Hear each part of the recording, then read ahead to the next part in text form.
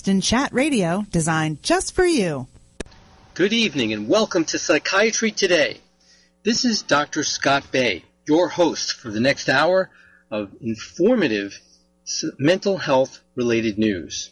Anything about the mind, the brain, human behavior, how to feel well emotionally, how to cope better with stress, how to make sense of media reports about the latest research into the causes and potential new treatments for mental illness. This is where you'll hear about it first, without the hype and distortion of other media sources, with the benefit of more than 20 years in the practice of psychiatry, and along the way, trying to better inform the general public about mental health issues, as well as reduce the stigma associated with having a psychiatric diagnosis and needing treatment.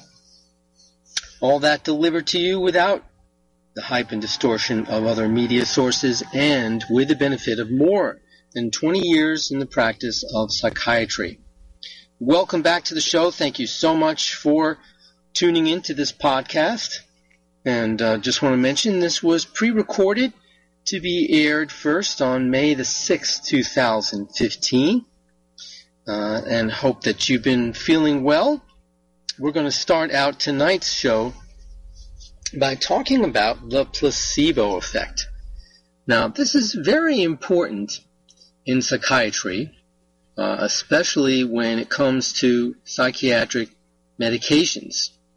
Of course, you probably know what the placebo effect is. That is the fact that even an inert treatment, and that could be medication, it could be something non-chemical or non-physical, any type of treatment that actually has no tangible benefit will work, will bring about the desired effect, just for the fact that the person getting the treatment believes strongly enough that the treatment will work. And again, this could be a medicine, a sugar pill, as it were, as the classic example is, but it needn't be a pill or a tablet or a capsule. Any sort of treatment that is meant to bring about a certain effect, but isn't conducted in the normal or so-called real way can be a placebo. For example, there are placebo trials of ECT or electroconvulsive therapy, believe it or not. There are also placebo trials of acupuncture. But in any case, this placebo effect is a very important thing in mental health, and especially in mental health research. By the way, I should mention, this can work in reverse. That's right, the reverse placebo effect. In other words, if someone is so extremely skeptical, they can literally disbelieve in something powerfully enough, then what that means for that person is that an otherwise effective treatment would not bring about the desired beneficial effects. So it cuts both ways. Now, the big implication the placebo effect has in psychiatric research is, of course, we need more treatments for mental illness, right? We have about a dozen or more treatments that are medications to use for anxiety and depression, but they don't work for everybody who takes them, and they have a lot of side effects.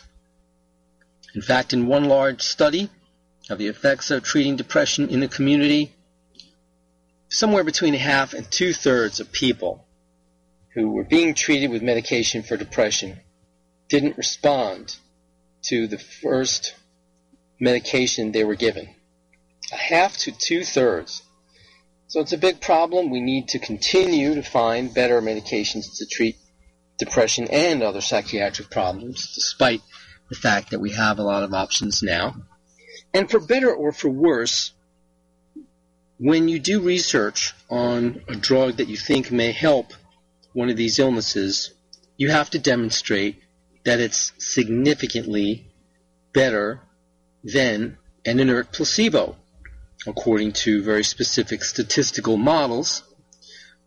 And this is how you prove to the world and in the United States, most importantly to the Food and Drug Administration, who approves medications, that your medication is effective because it's significantly better than a placebo.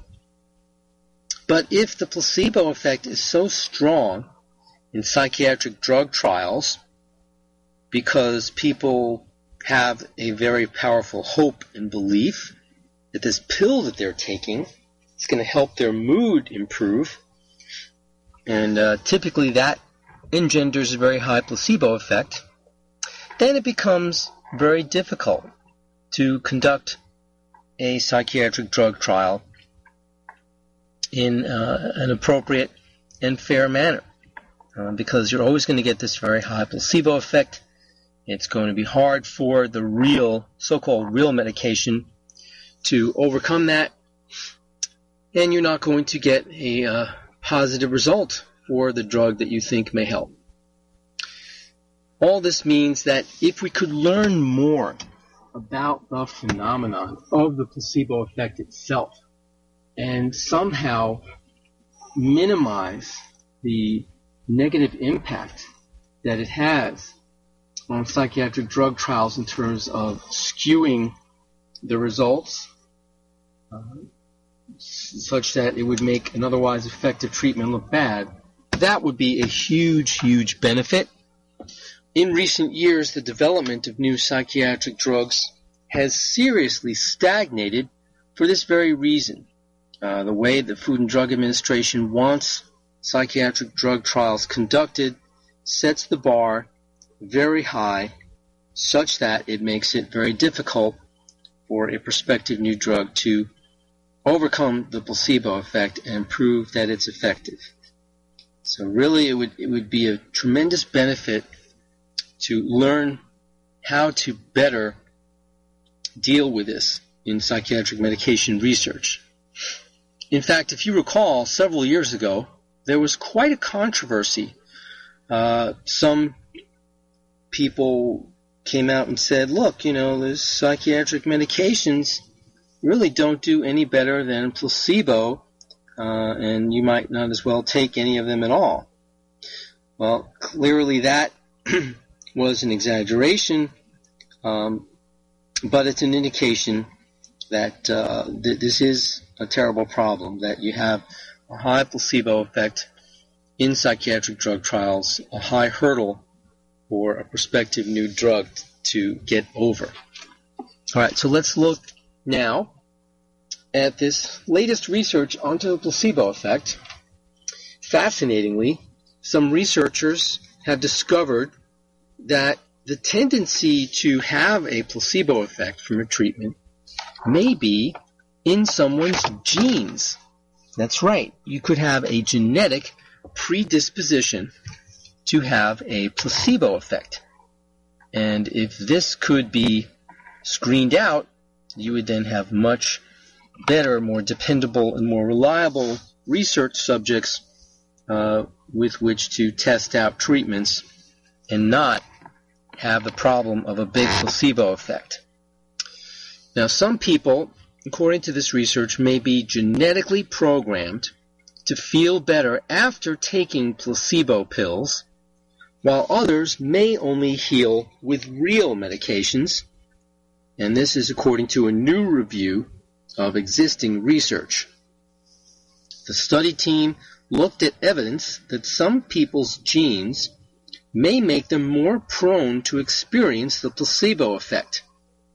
If true, and a genetic profile of such placebo responders, as they are called, because again, they report a beneficial effect from an otherwise inert, ineffective treatment, it might change the way medications are prescribed and, as I was talking about before, the way that clinical trials to test out new medications are designed. These findings strongly support the idea that genetic signatures for placebo responses exist, but the findings are preliminary. They come to us from Harvard Medical School and Beth Israel Deaconess Medical Center in Boston. Something is definitely there, but more needs to be known. The research was published in the journal Trends in Molecular Biology. Researchers note that past research suggests people's response to placebos may be influenced by the way certain signaling molecules in the brain and the body respond to pain and reward, or the expectation of those experiences. Among the important signaling systems identified are those involved in responses to opiate drugs. These are things like painkillers. These are narcotic painkillers, Percocet, OxyContin, oxycodone, hydrocodone, etc. And other drugs related to mood, such as those that manipulate chemicals like serotonin and dopamine, which we know that would include many antidepressants and also stimulants. Differences between people in how these systems function can be linked to variations in their genes. Now, they are still in the early stages of using genetic screening for the placebo response in clinical trials, and as our knowledge of personalized medicine evolves, it makes sense that we also consider how the placebo effect fits into treatment response. Evidence that the placebo effect is real was first publicized in 1978 after an experiment done on patients having molar teeth extracted found that some people experienced pain relief with a placebo pill instead of a narcotic painkiller. More recently, researchers looked at the gene COMT, which regulates the amount of dopamine in the brain and is connected to feelings of both pain and pleasure. So you can see from that it makes total sense that this gene would be involved in having a placebo effect or not. Now, we'll take a commercial break at this juncture, and when we come back, we'll go over the design of the experiment the researchers used to obtain their findings, and we'll have much more other mental health related news. You are listening to Psychiatry Today with Dr. Scott. Be right back with you after this break. This is Dr. George. Join me Wednesday mornings for Medicine on Call and participate in a lively conversation. Learn what's happening behind the headlines in medicine, understand Obamacare, and learn how to protect yourself and navigate the system. The disease of addiction is a life-altering challenge, not just for the person suffering its effects, but also for the family and friends who support and love the one caught in its grasp. What should be the course of treatment? Who is the best person to render treatment? And what is the best place to go for the care that is needed? We know that you want answers to these and many more questions. Call 770-696-9862 and speak to a representative of the Atlanta Healing Center. They can tailor a program specifically designed to address the needs of the person suffering with an addiction, or give you guidance as to where that help may be found. Information is the key, and the trained staff at AHC is here to assist. If you wish, you can also get more information on the website located at www.atlantahealingcenter.com. This is Dr. Elena George with your health tip of the day. Did you know that sleep is an important weapon against infection? Sleep is important because it is restorative. During sleep, known as REM, the body recuperates and resets. For example, the immune system increases its activity and stress hormones drop. There is a correlation between sleep deprivation and frequent colds. The average adult should get 7 to 8 hours of uninterrupted sleep per night, and a child needs more since they are growing. Sleep hygiene is important to set a good foundation. Techniques to promote good quality restorative sleep include going to bed at the same time at night, avoiding alcohol or caffeine prior to bedtime, avoiding exercise in the evening, reading to a young child at bedtime, avoidance of drinking fluids late in the evening, and avoidance of taking decongestants at bedtime. If you are having problems sleeping more than once a week, you should see a doctor for further evaluation. Please join me Wednesdays at 9 a.m. for Medicine on Call. Don't be hoodwinked by the left, who wants you to believe the fairy tale that we can power America on butterflies, rainbows, and pixie dust. I'm Marita Noon. Get the truth about energy on my show, America's Voice for Energy, only on America's Web Radio. This is americaswebradio.com, the best in chat radio designed just for you. Welcome back to Psychiatry Today. This is your host, Dr. Scott Bay. We're talking about research showing that there is a genetic tendency to have the placebo effect from an otherwise inert, ineffective treatment. Now, let's talk some about how researchers figured this out. In one experiment, researchers offered 3 types of placebo treatment to patients with irritable bowel syndrome. This is a gastrointestinal disorder where there are recurring bouts of severe both constipation and diarrhea. And other than anxiety and stress, there's really no specific cause for it. Now, patients were either put on a waiting list for treatment, given fake acupuncture by an unfriendly provider, no less. I wonder how they assured that the provider would be unfriendly in the experiment, or given fake acupuncture by an affectionate provider.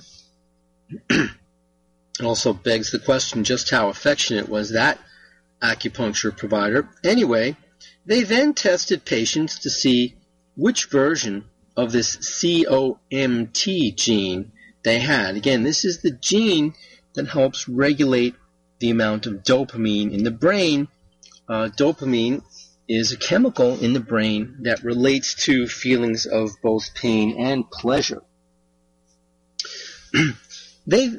Now, people with a high dopamine variant of the COMT or COMT gene were the ones most likely to report that the fake treatment had actually relieved their pain.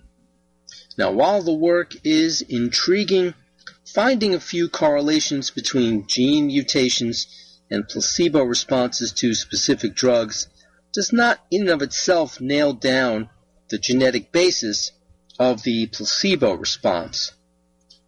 Another unanswered question is whether the genetic traits that drive the placebo response to one drug are the same as would drive the placebo response to another drug.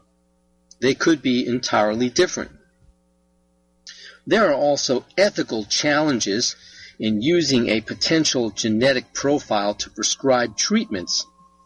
It might make sense for physicians to do genetic testing before prescribing some drugs, but there's a question of what might happen if patients refuse this screening. The study authors also raised the possibility that changing the gold standard of clinical trials for new medicines, currently done with one group receiving placebo and another group getting the experimental drug, to add an extra group that receives no treatment. This might help measure the magnitude of any placebo response and help to better gauge the effectiveness of the drug. I personally think that would be a wonderful way to reform how clinical trials for new medicines are conducted, and it might improve the chances that those trials would be successful and that researchers could come up with medications that would be helpful and effective for at least some people who take them. Most people tend to think first and foremost of a placebo not evoking a biological response, but a psychological response. If there is indeed a biological element to a placebo response, and it seems very clear that there is, and you can actually find a genetic basis for it, you would absolutely be causing a revolution in clinical trial design. Even if it gets more accurate trial results to include that an extra group which receives no treatment, it might be difficult to get people to volunteer for this type of experiment. Americans are completely unwilling to believe that doing nothing is better than doing something.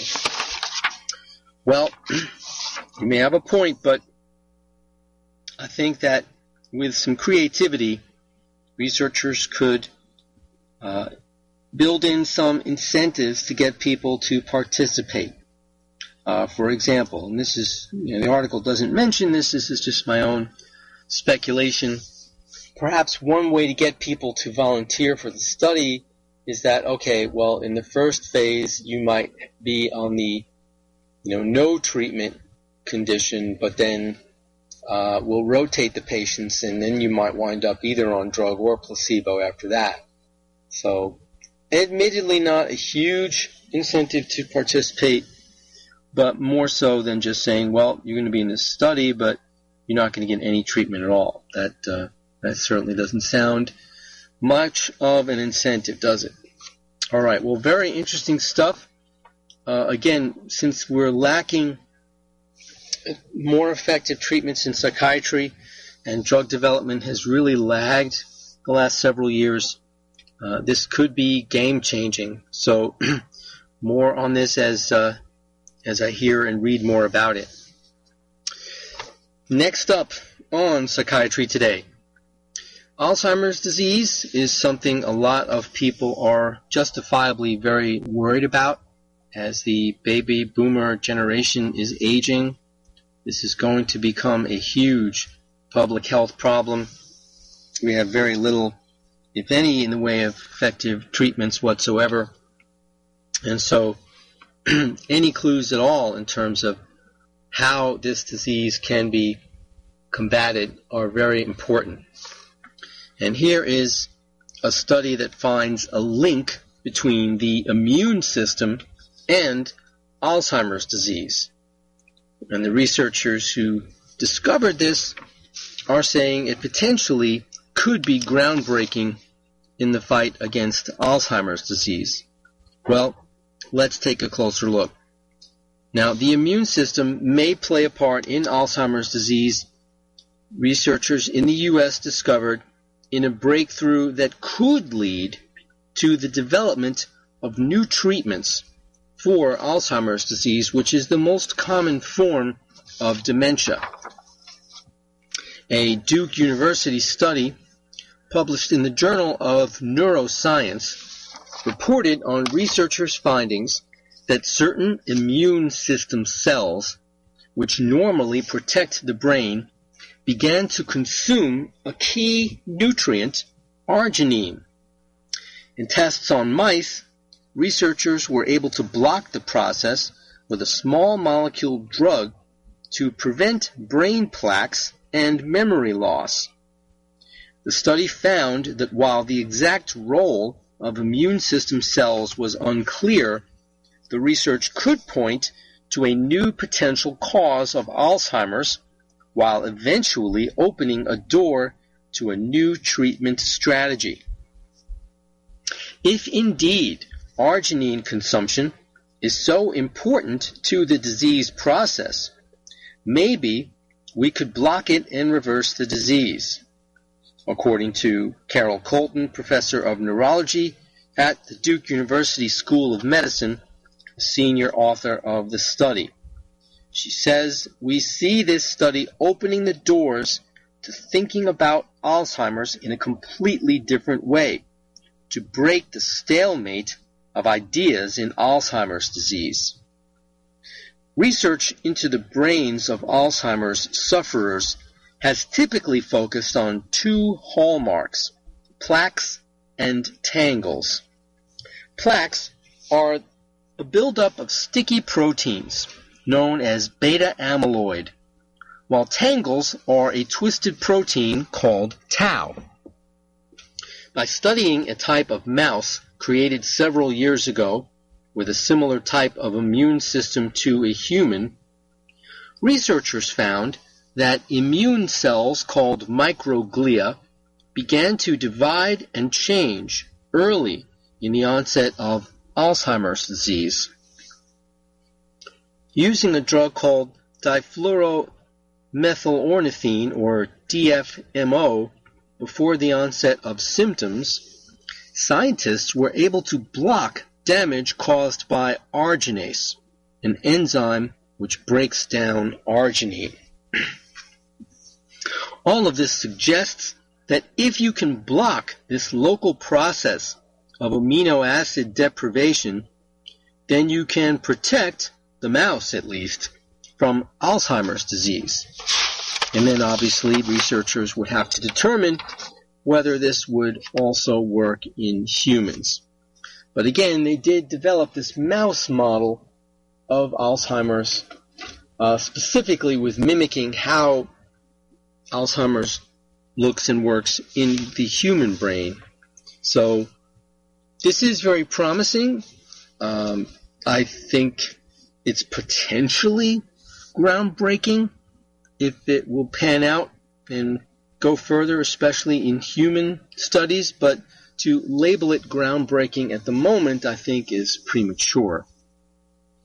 But it is at least positive and hopeful that new approaches are being studied and developed, because up until now, pharmaceutical companies and researchers have been focusing on coming up with drugs to break up or prevent the formation of these proteins that make up the plaques. And that approach either hasn't worked or the results have been marginal at best. So we definitely do need different and better approaches. Next up on Psychiatry Today, children of depressed mothers are at risk for behavior problems.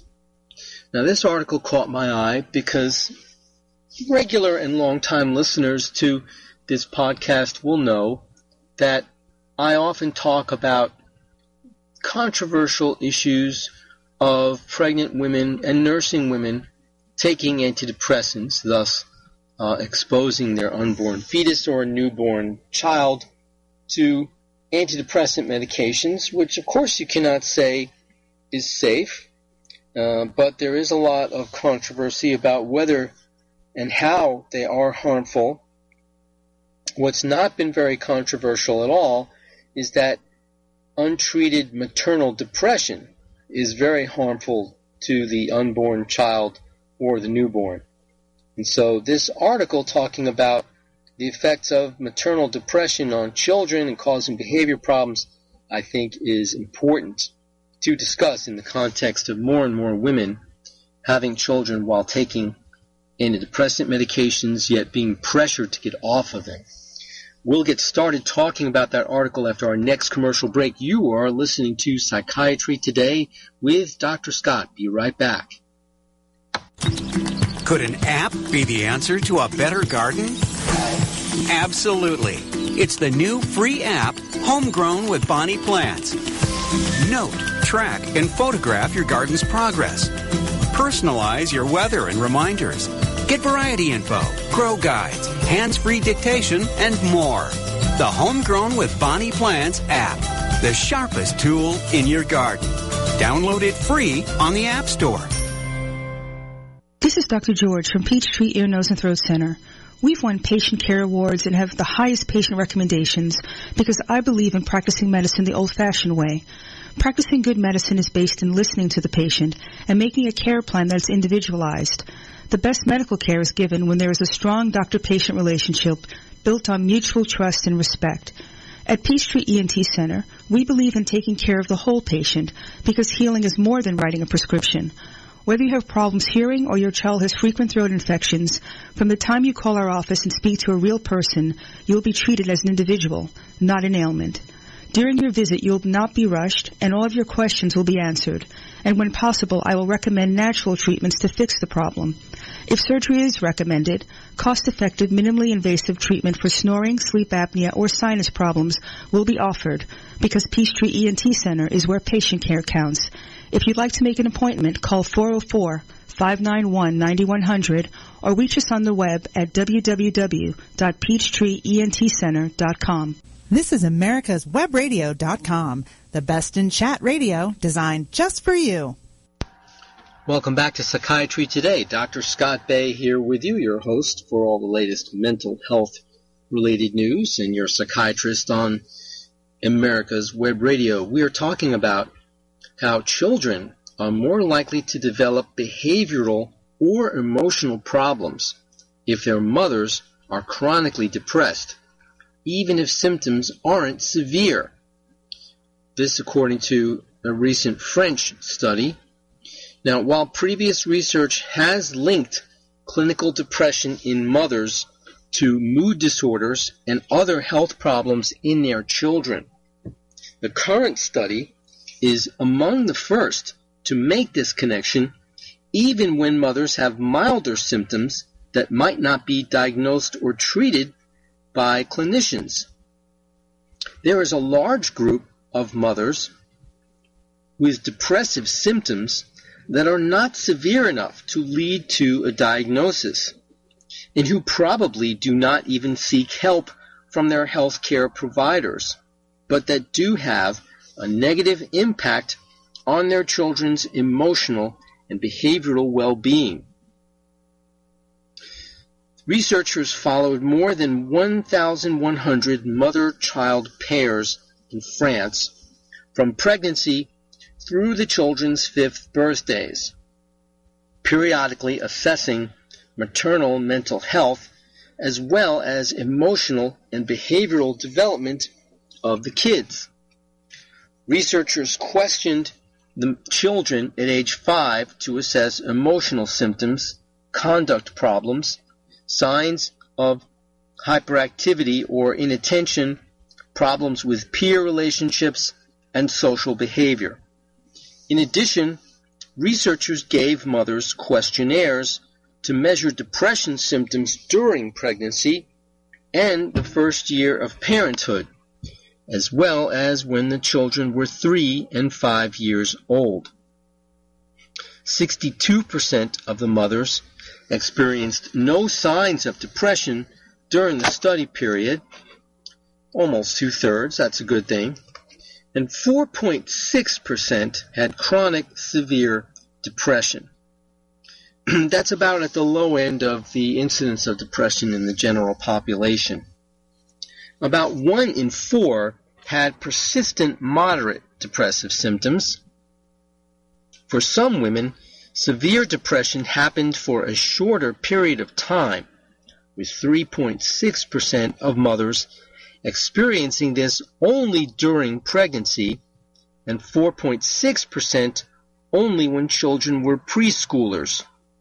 Children whose mothers experiencing this only during pregnancy and 4.6% only when children were preschoolers, and children whose mothers were depressed only during their preschool years had the greatest level of behavioral and emotional problems, while kids whose mothers were only depressed during pregnancy didn't have any difficulties in these areas.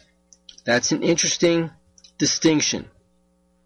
Again, the greatest level of problems in the kids were if mothers were only depressed during preschool years, whereas if the mothers were only depressed during pregnancy, the kids did not have behavioral and emotional problems in their preschool years.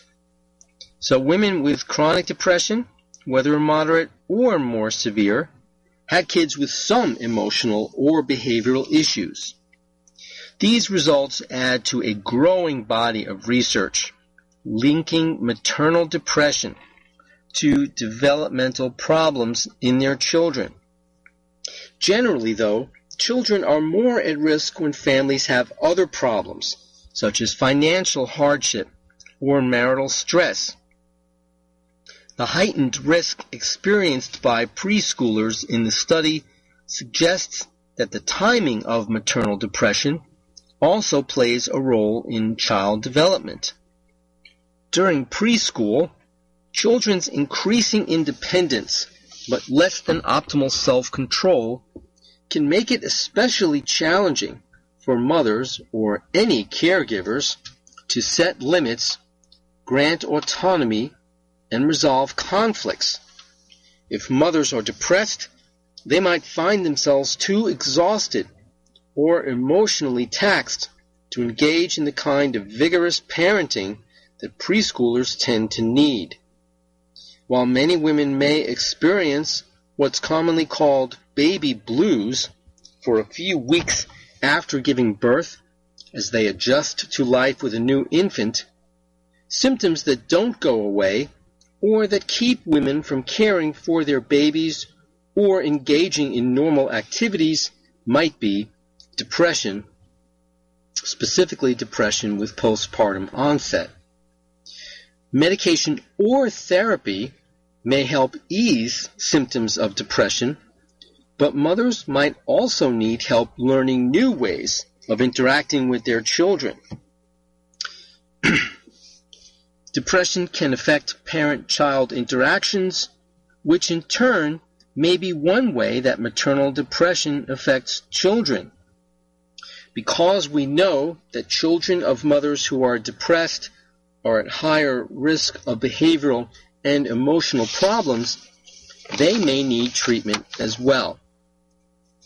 Well, I think this is, again, more evidence that whether you argue about what type of treatment, therapy only, which of course you would have to say is safer as opposed to giving a pregnant woman medication, which exposes the fetus to medication, or giving a mother of a newborn who is nursing medication, which again exposes the newborn child to medication. Clearly, treatment is needed and warranted to prevent children of depressed mothers from having negative consequences. And while the article doesn't make this point, in my opinion, if a woman is suffering from depression and therapy alone is ineffective, then she should not be deprived of medication just because she is pregnant or nursing.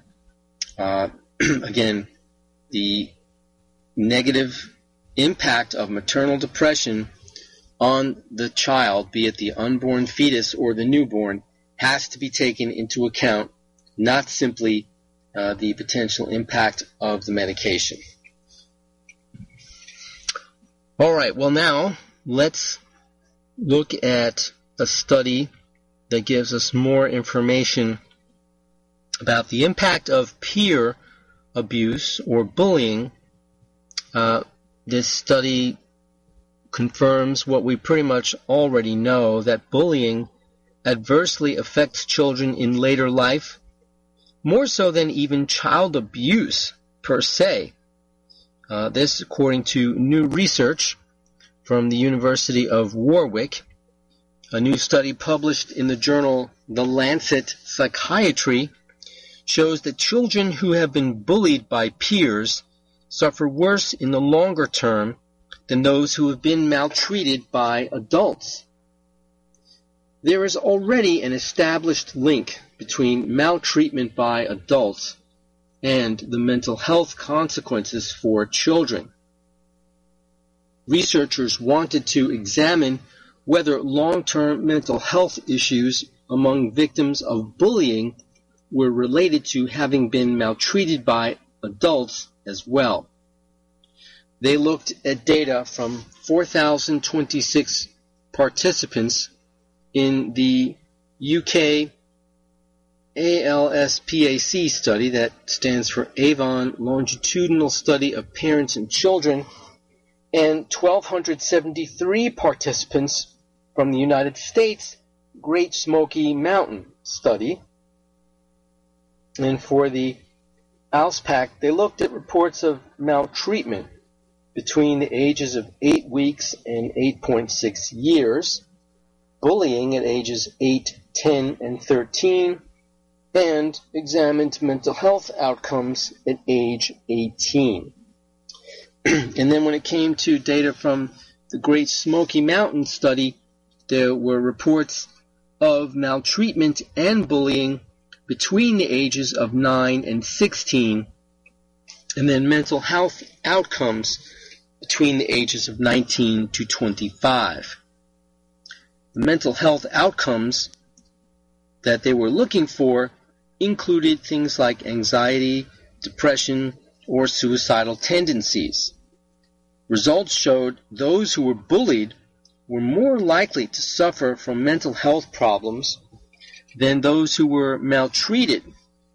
Now, being both bullied and maltreated also increased the risk of overall mental health problems, anxiety, and depression in both groups. In the ALSPAC study, 8.5% of children reported maltreatment only, 29.7% reported bullying only, and 7% reported both. In the Great Smoky Mountain study, 15% reported maltreatment, 16.3% reported bullying, and 9.8% reported both. Being bullied is not a harmless rite of passage or an inevitable part of growing up.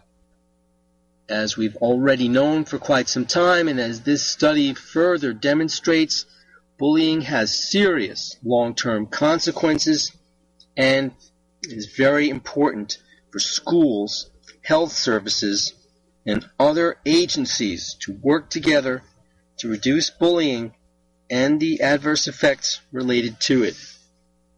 And it starts with parents. It starts in the home. It starts with showing how you treat others and avoid any semblance of bullying oneself. That would model this for your children, whether it's actual physical bullying or just verbal or emotional or cyber bullying. If you avoid this yourself, if you decry it when you see it in others and you try to intervene or stop it when you see others doing it, that sends a very powerful message, and it will help reduce the incidence of this type of behavior in kids, which we know can cause very serious long-term damage. All right, well, we're going to take another commercial break here. When we come back, I'll have some tips on how to avoid common ways in which anxiety gets you into a trap and how to avoid them. And we'll have other mental health related news besides that. You are listening to Psychiatry Today with Dr. Scott. Be right back after this break. Perhaps you are struggling to cope with the disease of addiction. If not, you probably know a family member or friend that needs help in battling the cravings and the personal and professional damage done by the effects of drugs or alcohol. Get a pen and paper and be ready to write down the following. These are the issues that the trained staff at the Atlanta Healing Center address and treat every day. Their doctors and counselors with over 40 years of practice in the field of addiction can treat the suffering individual in a thoughtful, compassionate, and experienced manner and guide him or her along the path to recovery. So call 770-696-9862 and speak to a knowledgeable staff member about how you or your loved one can be helped to enjoy a better and healthier life. More information is also available on the website at www.atlantahealingcenter.com. This is Dr. George from Peachtree Ear, Nose, and Throat Center. Do you have problems with sinus pain and pressure? Do other people smell things that you don't? Have you lost the joy in eating because food just doesn't taste like it used to? Is your nose always stuffy no matter what you do? Maybe you have sinus or nasal polyps, a chronic sinus infection, or allergies that are either undertreated or have never been treated at all. At Peachtree ENT Center, we use state-of-the-art equipment so you can see the problem. You'll be a partner in your care, and together we will decide the course of treatment, because we believe in old-fashioned medicine, where we take the time to fix the problem, not just medicate the symptoms. We specialize in minimally invasive balloon dilation sinus surgery, correction of a nasal septal deviation, and turbinate reduction surgery that can be done in the office, getting you back to work the next day. And you can rest assured that all options will be discussed before surgery is recommended, because Peachtree ENT Center is where patient care counts. If you'd like to make an appointment, call 404-591-9100 or reach us on the web at www.peachtreeentcenter.com. This is americaswebradio.com, the best in chat radio designed just for you. Welcome back to Psychiatry Today with your host, Dr. Scott Bay, your psychiatrist with all the latest mental health-related news. Now, here's an article that describes 3 common anxiety traps and how to avoid them. So for those of you who suffer from a lot of anxiety, perhaps you'll hear yourself described in this article, and perhaps you'll pick up some useful tips to combat your anxiety. If you're an anxious person, you've probably been told your whole life not to worry so much, to stop overthinking things and just relax. By now, you've perhaps given up on trying to feel better and resigned yourself to the idea that there's just something wrong with you, or at the very least that this simple-minded advice people give you indicates they don't understand the problems you have with anxiety. But neither is true. It's good that we have some people who hold on and other people who are cautious. It creates a normal bell curve with different types of people on either end. In other words, there's a spectrum of how anxious people are. Some people very calm and laid back. Some people are very anxious and hesitant. And some people are just plain reckless. The problem is when anxiety gets to the point that it's paralyzing. Think of these bottlenecks as anxiety traps. The process of climbing out of these traps is fine-tuning your mind. You're learning how to work with your own hardware and software in the most effective way.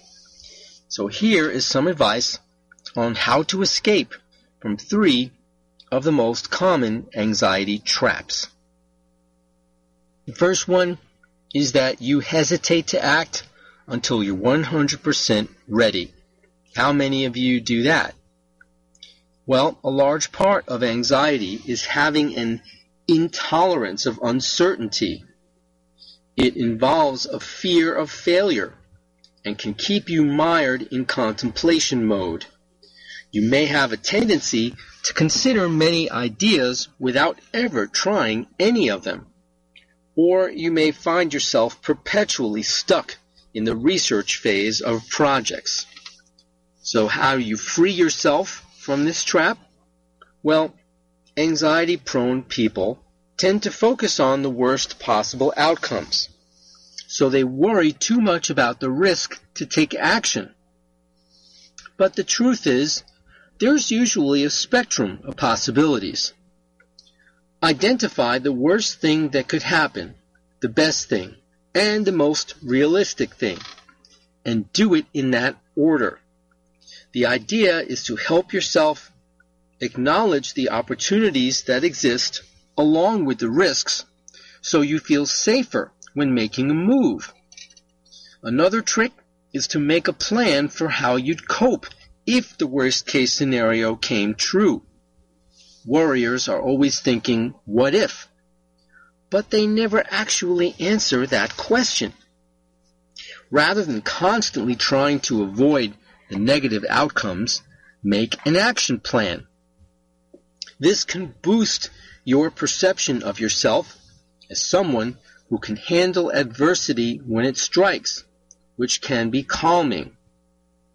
I agree with that advice. There's something very empowering and, yes, reassuring and calming about already thinking through the worst possible outcome of an action that you're going to take or a decision you're going to make or something like that. Thinking through what you would do in that scenario, and then at that point, the worst possible outcome is no longer threatening. and it makes it easier to take a risk and make a decision if you're not so worried about the worst possible outcome happening and how you might deal with it.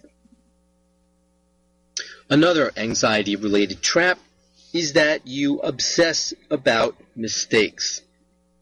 Overthinking past missteps, meaning you're replaying them again and again in your mind, is called ruminating, and it can leave you tangled up in knots.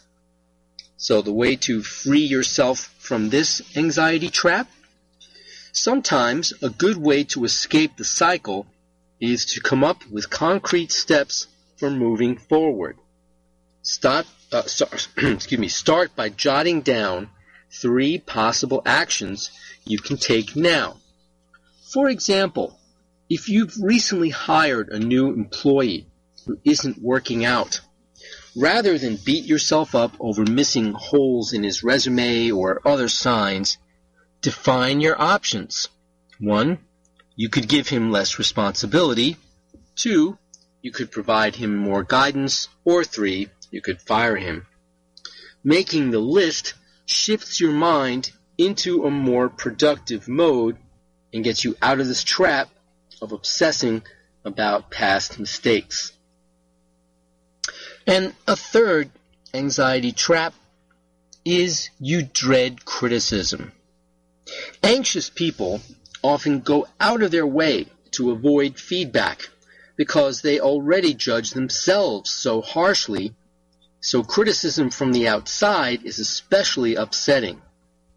Plus, you may know that you'll be replaying the critique in your mind for days and weeks to come, and that makes it even harder. So the way to free yourself from this anxiety trap? Try, not that it's easy, but try acting relaxed when you get a review. Even though you may feel crushed or defensive, send physical signals that you're appreciative. Drop your shoulders, lift your head, relax your hands. This isn't just an act. Your feelings and thoughts will quickly catch up with your nonverbal cues.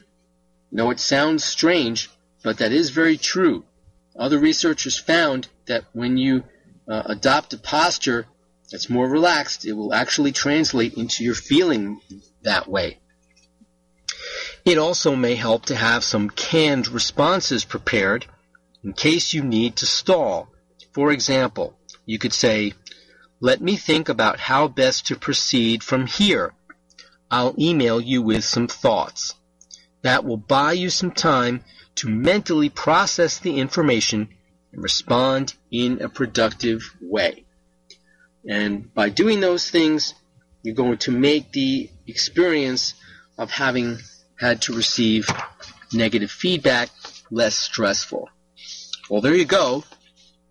I actually think that was some good advice, so hopefully those of you who suffer from those anxiety traps found that helpful.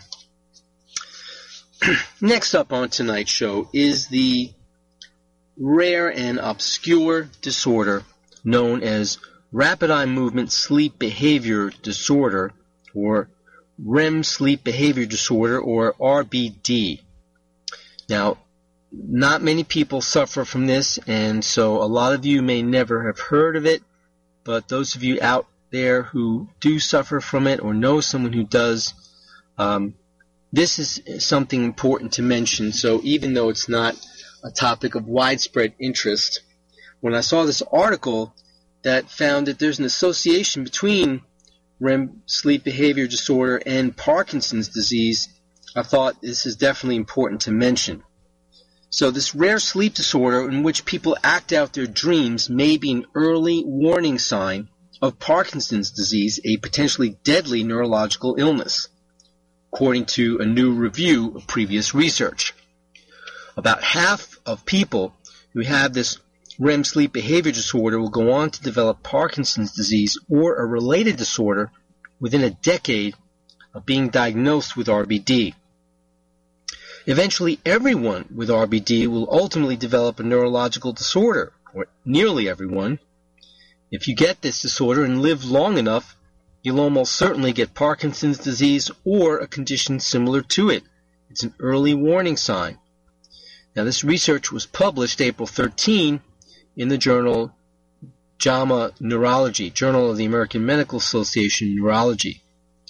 So the main symptom of RBD is moving around during the rapid eye movement period of sleep, when most dreaming occurs, and the muscles are usually paralyzed by the brainstem. People with RBD are thought to have a brainstem malfunction that allows them to move during REM sleep and thus act out their dreams.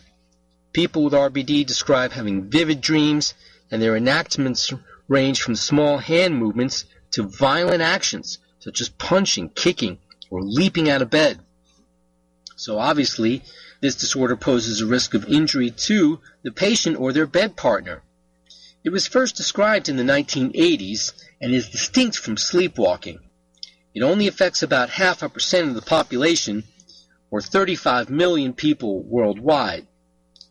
To find out whether RBD was in fact an early signs of Parkinson's disease and similar brain disorders, researchers looked through 500 studies or more. They found that between 81 and 90% of patients with RBD developed a degenerative brain disorder during their lifetime. Parkinson's disease is caused by the breakdown of certain proteins called alpha-synuclein proteins in brain cells in the brain that produce dopamine, a chemical that is involved in regulation of movement. It could be that RBD results from the early stages of this alpha-synuclein breakdown in the brain, so it could be a useful warning sign of Parkinson's. Not everyone who develops Parkinson's will have RBD first. The findings could help doctors find a way to treat Parkinson's while it's still in its early stages. Now, RBD is not curable, but it can be treated with high doses of the sleep aid melatonin or low doses of the anti-anxiety drug clonazepam. Patients with RBD should also take steps to prevent possible sources of injury. It's important to make the bedroom environment as safe as possible by removing objects that can be picked up or used as a weapon, such as guns. Parkinson's disease is not curable either, but it can be managed with drugs. In addition, an experimental therapy known as deep brain stimulation has shown promise in some patients.